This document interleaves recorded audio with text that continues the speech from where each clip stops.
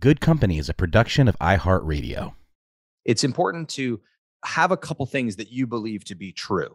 That's what guides your investment thesis. And it's even better if what you believe to be true differs from what other people believe to be true.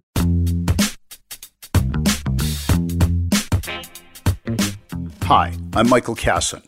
Welcome to Good Company, where I'll explore how marketing, media, entertainment, and tech are intersecting, transforming our lives and the way we do business at a breakneck speed.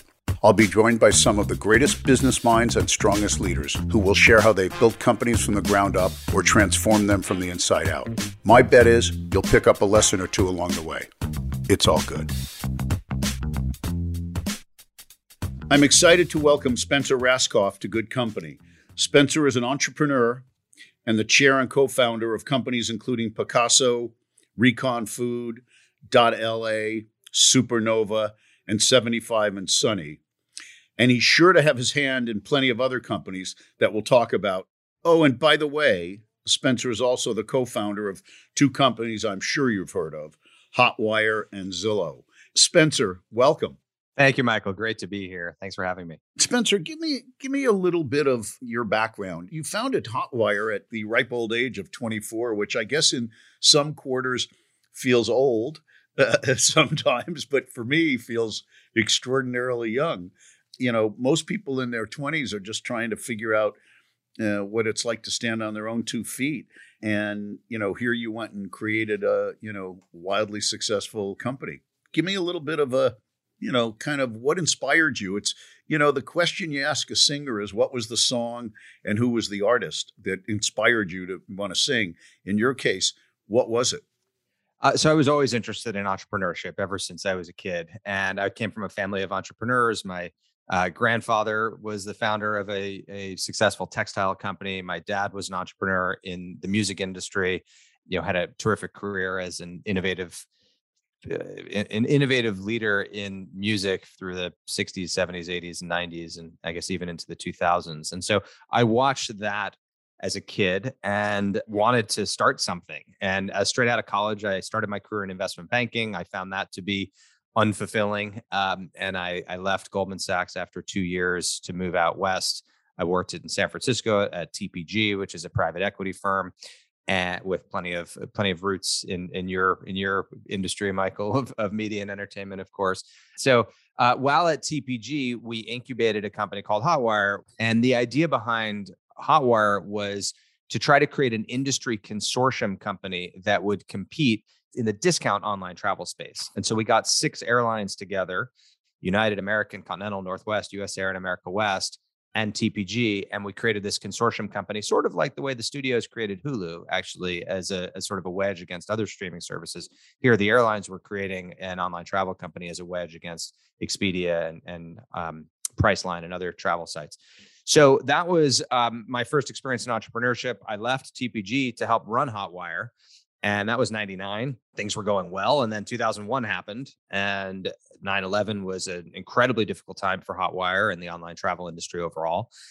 We managed to turn the company around and survive the 2001 travel recession. And by 2003, we sold the company to Expedia for about $700 million. So it was a very important, formative first experience in entrepreneurship after a childhood and teenage years growing up wanting to be a founder and an entrepreneur.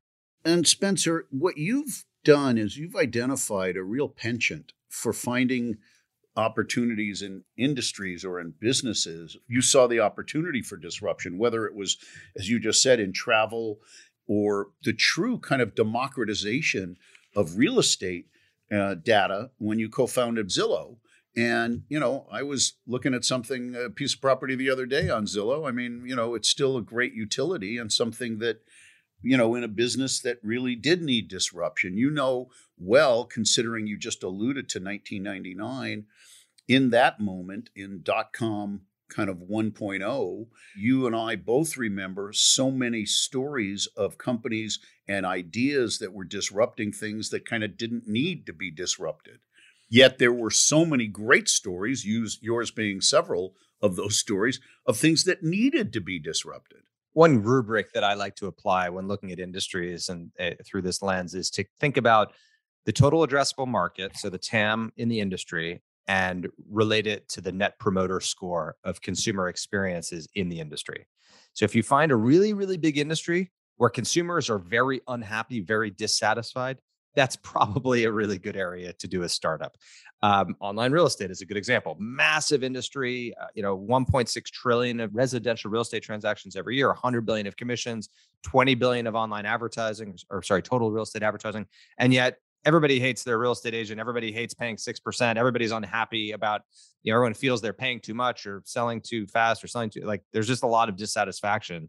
Healthcare is another huge industry, massive, massive market, but there's so much broken. The net promoter score, which measures how happy consumers are of healthcare, is very, very, very low. So these are industries. It's one notch below your cable guy. Yeah, exactly. These are industries with lots of opportunity for startup disruption.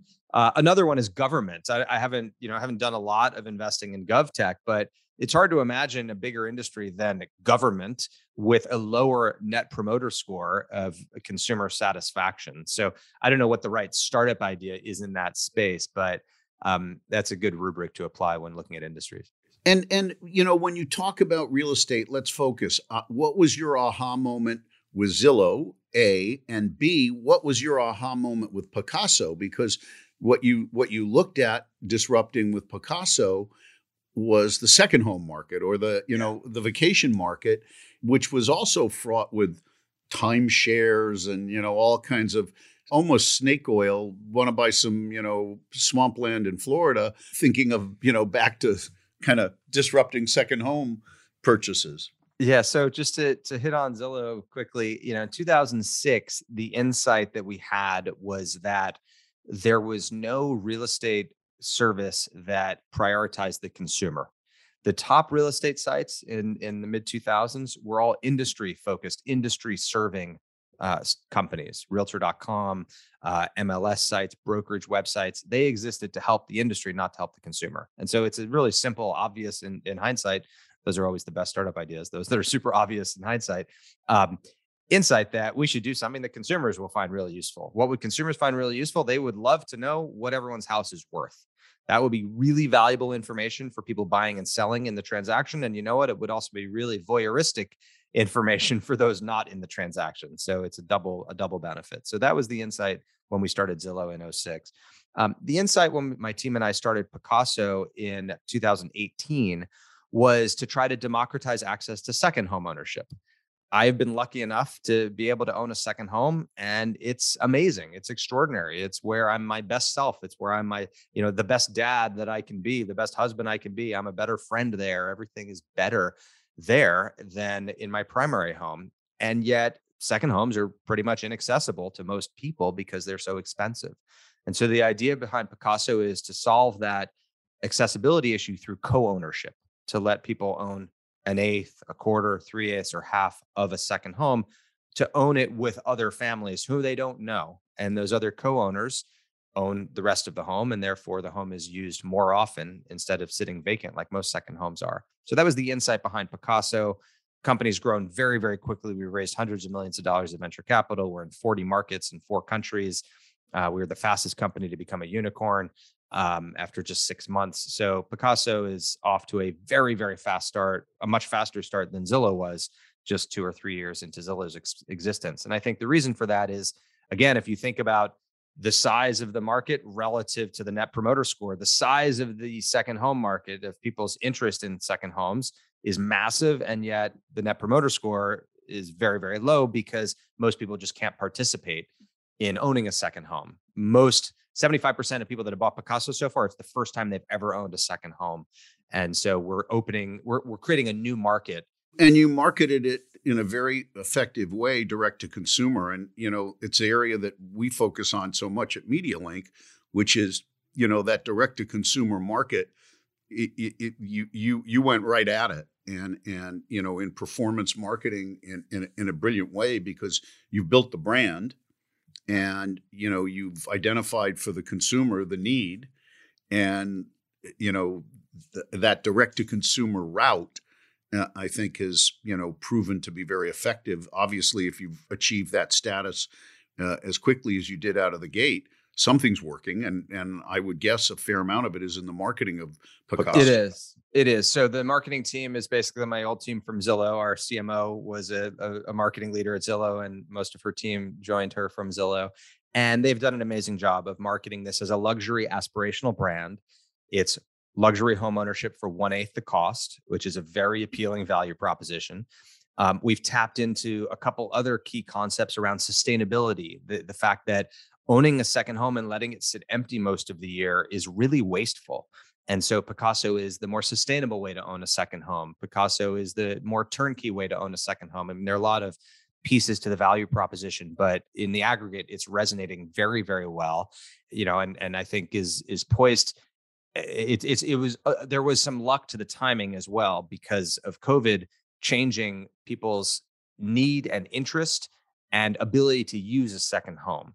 So many knowledge workers are now untethered from their office, right? They're able to work remotely and able to enjoy a second home more than they otherwise could have because they don't have to live near their office all the time. And so, yeah, I'm wondering, just parenthetically, are those quote second homes or are those becoming primary? I guess it's a little blurred. I mean, we have many folks that don't own their primary home. They'll rent an apartment in San Francisco, New York, LA, and then they own a Picasso as a vacation home. So the only home they own is a portion of a second home through Picasso. And then we have many homeowners, including me, many Picasso owners, where their Picasso is a third home. So I own all of a second home and then I have a third home. And it would never make sense economically to me to own a third home. It barely makes economic sense to own a second home. And but to only pay 1/8 the price and 1/8 of the upkeep and 1/8 of the taxes, et cetera, to use it 6 weeks a year, that's terrific. And now I live in LA and I have a Picasso in Malibu, which I never thought I would have a second home in Malibu, but it's amazing and it's 1/8 the price. I love that. I'm liking this. This may be a direct-to-consumer ad right here, Spencer.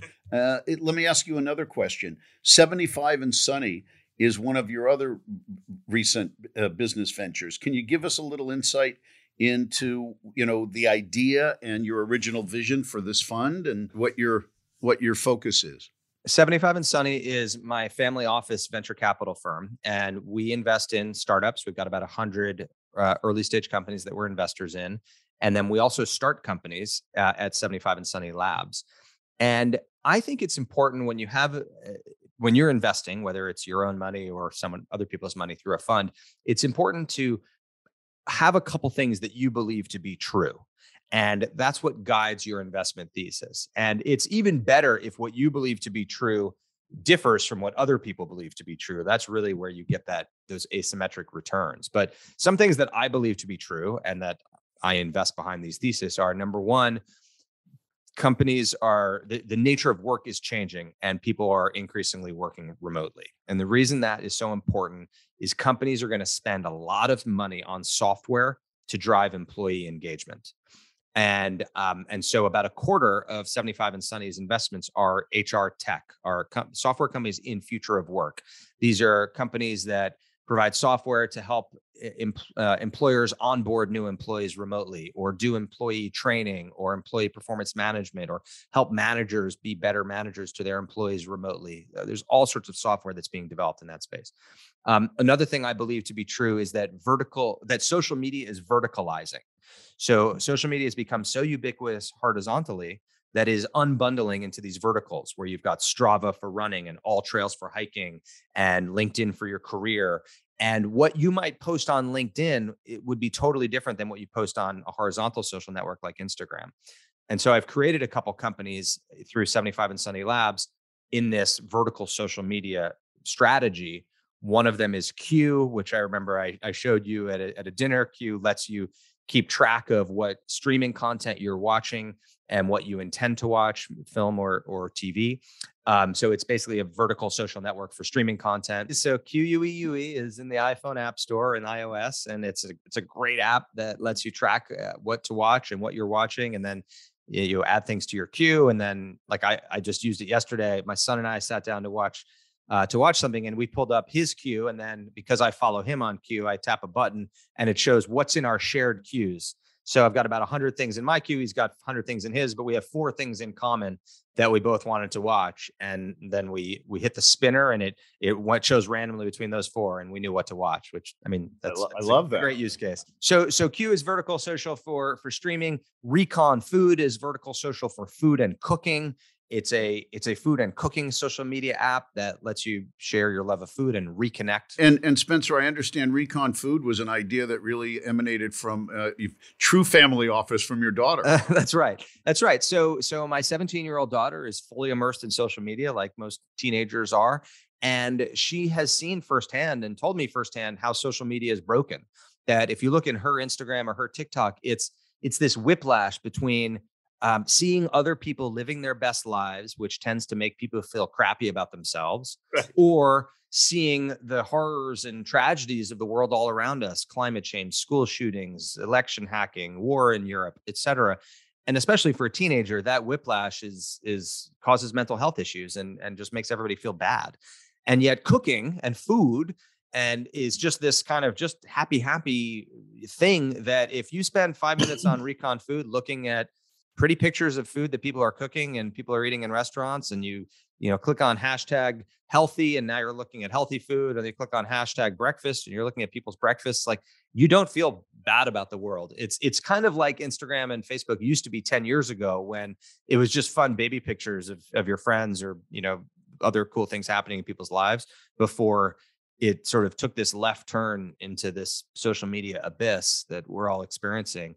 And so anyway, Recon Food is trying to recreate that in this single vertical of food.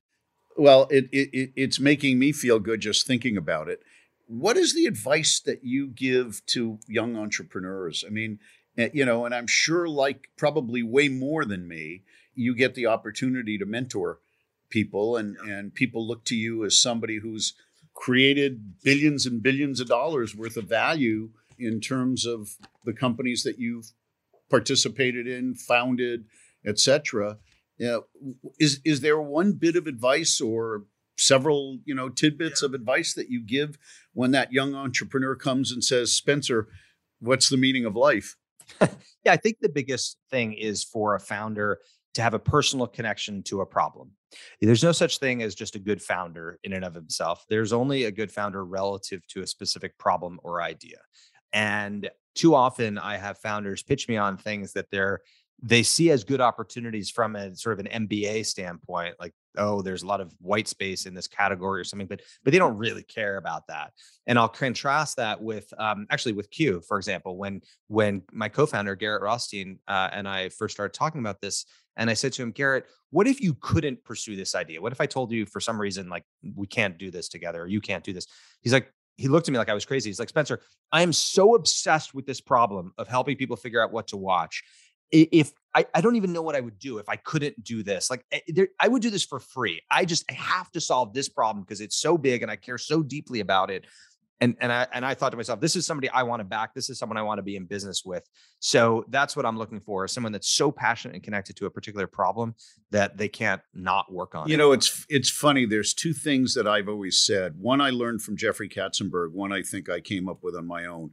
I asked Jeffrey what the secret that he would give to people, young people starting out and coming for career advice, and whether it's entrepreneurial or, in the employment context. And he said, people should do the things that they're passionate about. So you use that word, he used that word, because the things that you're passionate about, you're going to end up being better at, just the way it works. And people say, oh, I want to follow my passion. Jeffrey's point was follow what you're good at and become passionate about that, as opposed to the passion but not being good at it. That's I like that edit. It's like, you can be passionate about something that's not going to lead you down business. And Spencer, to your point, I make a baseball analogy. I always say, if I'm going to make a bet on a pitcher, it's going to be a pitcher that needs to win. Not just a pitcher that's got a good curveball or a good fastball or a knuckleball or whatever kind of pitch that particular pitcher is throwing, but somebody who needs to win, somebody who's got the fire in their belly that says, I need to win, because I know plenty of really talented people who kind of kick back and, yeah, great. Maybe it's passion. Maybe it's that go get 'em attitude that you need. But find me a pitcher who needs to win and has the stuff. Needing to win without the talent is still not a bad bet, because if you need to win, as long as you're not doing something untoward, you're going to put everything against it. And, it's all the lessons we learn and the lessons that we share and the mentoring that we get to do. And by the way, I'm certain there's stuff you've thrown against the wall that hasn't stood. Oh, yeah. Is there one story of the one that got away, the one that was, I can't not ask that. Sure. Well, so I keep the stock certificate, listeners can't see, but behind me is the stock certificate for one of my failed investments. One of the first angel investments that I made was a company called Easy to Get. And this was in 1999. And it was basically DoorDash, but it was DoorDash 22 years too early. It was DoorDash before smartphones, before a gig economy, before online ordering, before restaurants were ready for that. But you would go to a website, easy2get.com, or call a phone number, and you could order restaurant delivery, and then they would handle the delivery for you. But it was way, way, way too early. And I lost a bunch of money in that angel investment, and it was the first real investment that I made. So I learned a lot from that. Sometimes timing is as important as execution, and sometimes ideas are just a little bit too early for their time. And luck has something to do with it. Absolutely. As long as you define luck the way that I do. And again, I didn't create this; I took this from somebody. But the definition of luck that I subscribe to is the intersection of preparation and opportunity.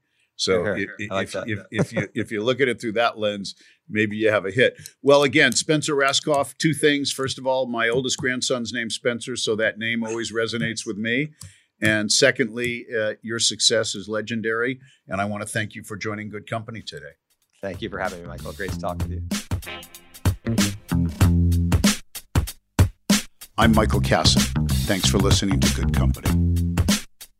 Good Company is a production of iHeartRadio. A special thanks to Lena Peterson, Chief Brand Officer and Managing Director of MediaLink, for her vision on Good Company, and to Jen Seeley, Vice President, Marketing Communications of MediaLink, for programming amazing talent and content.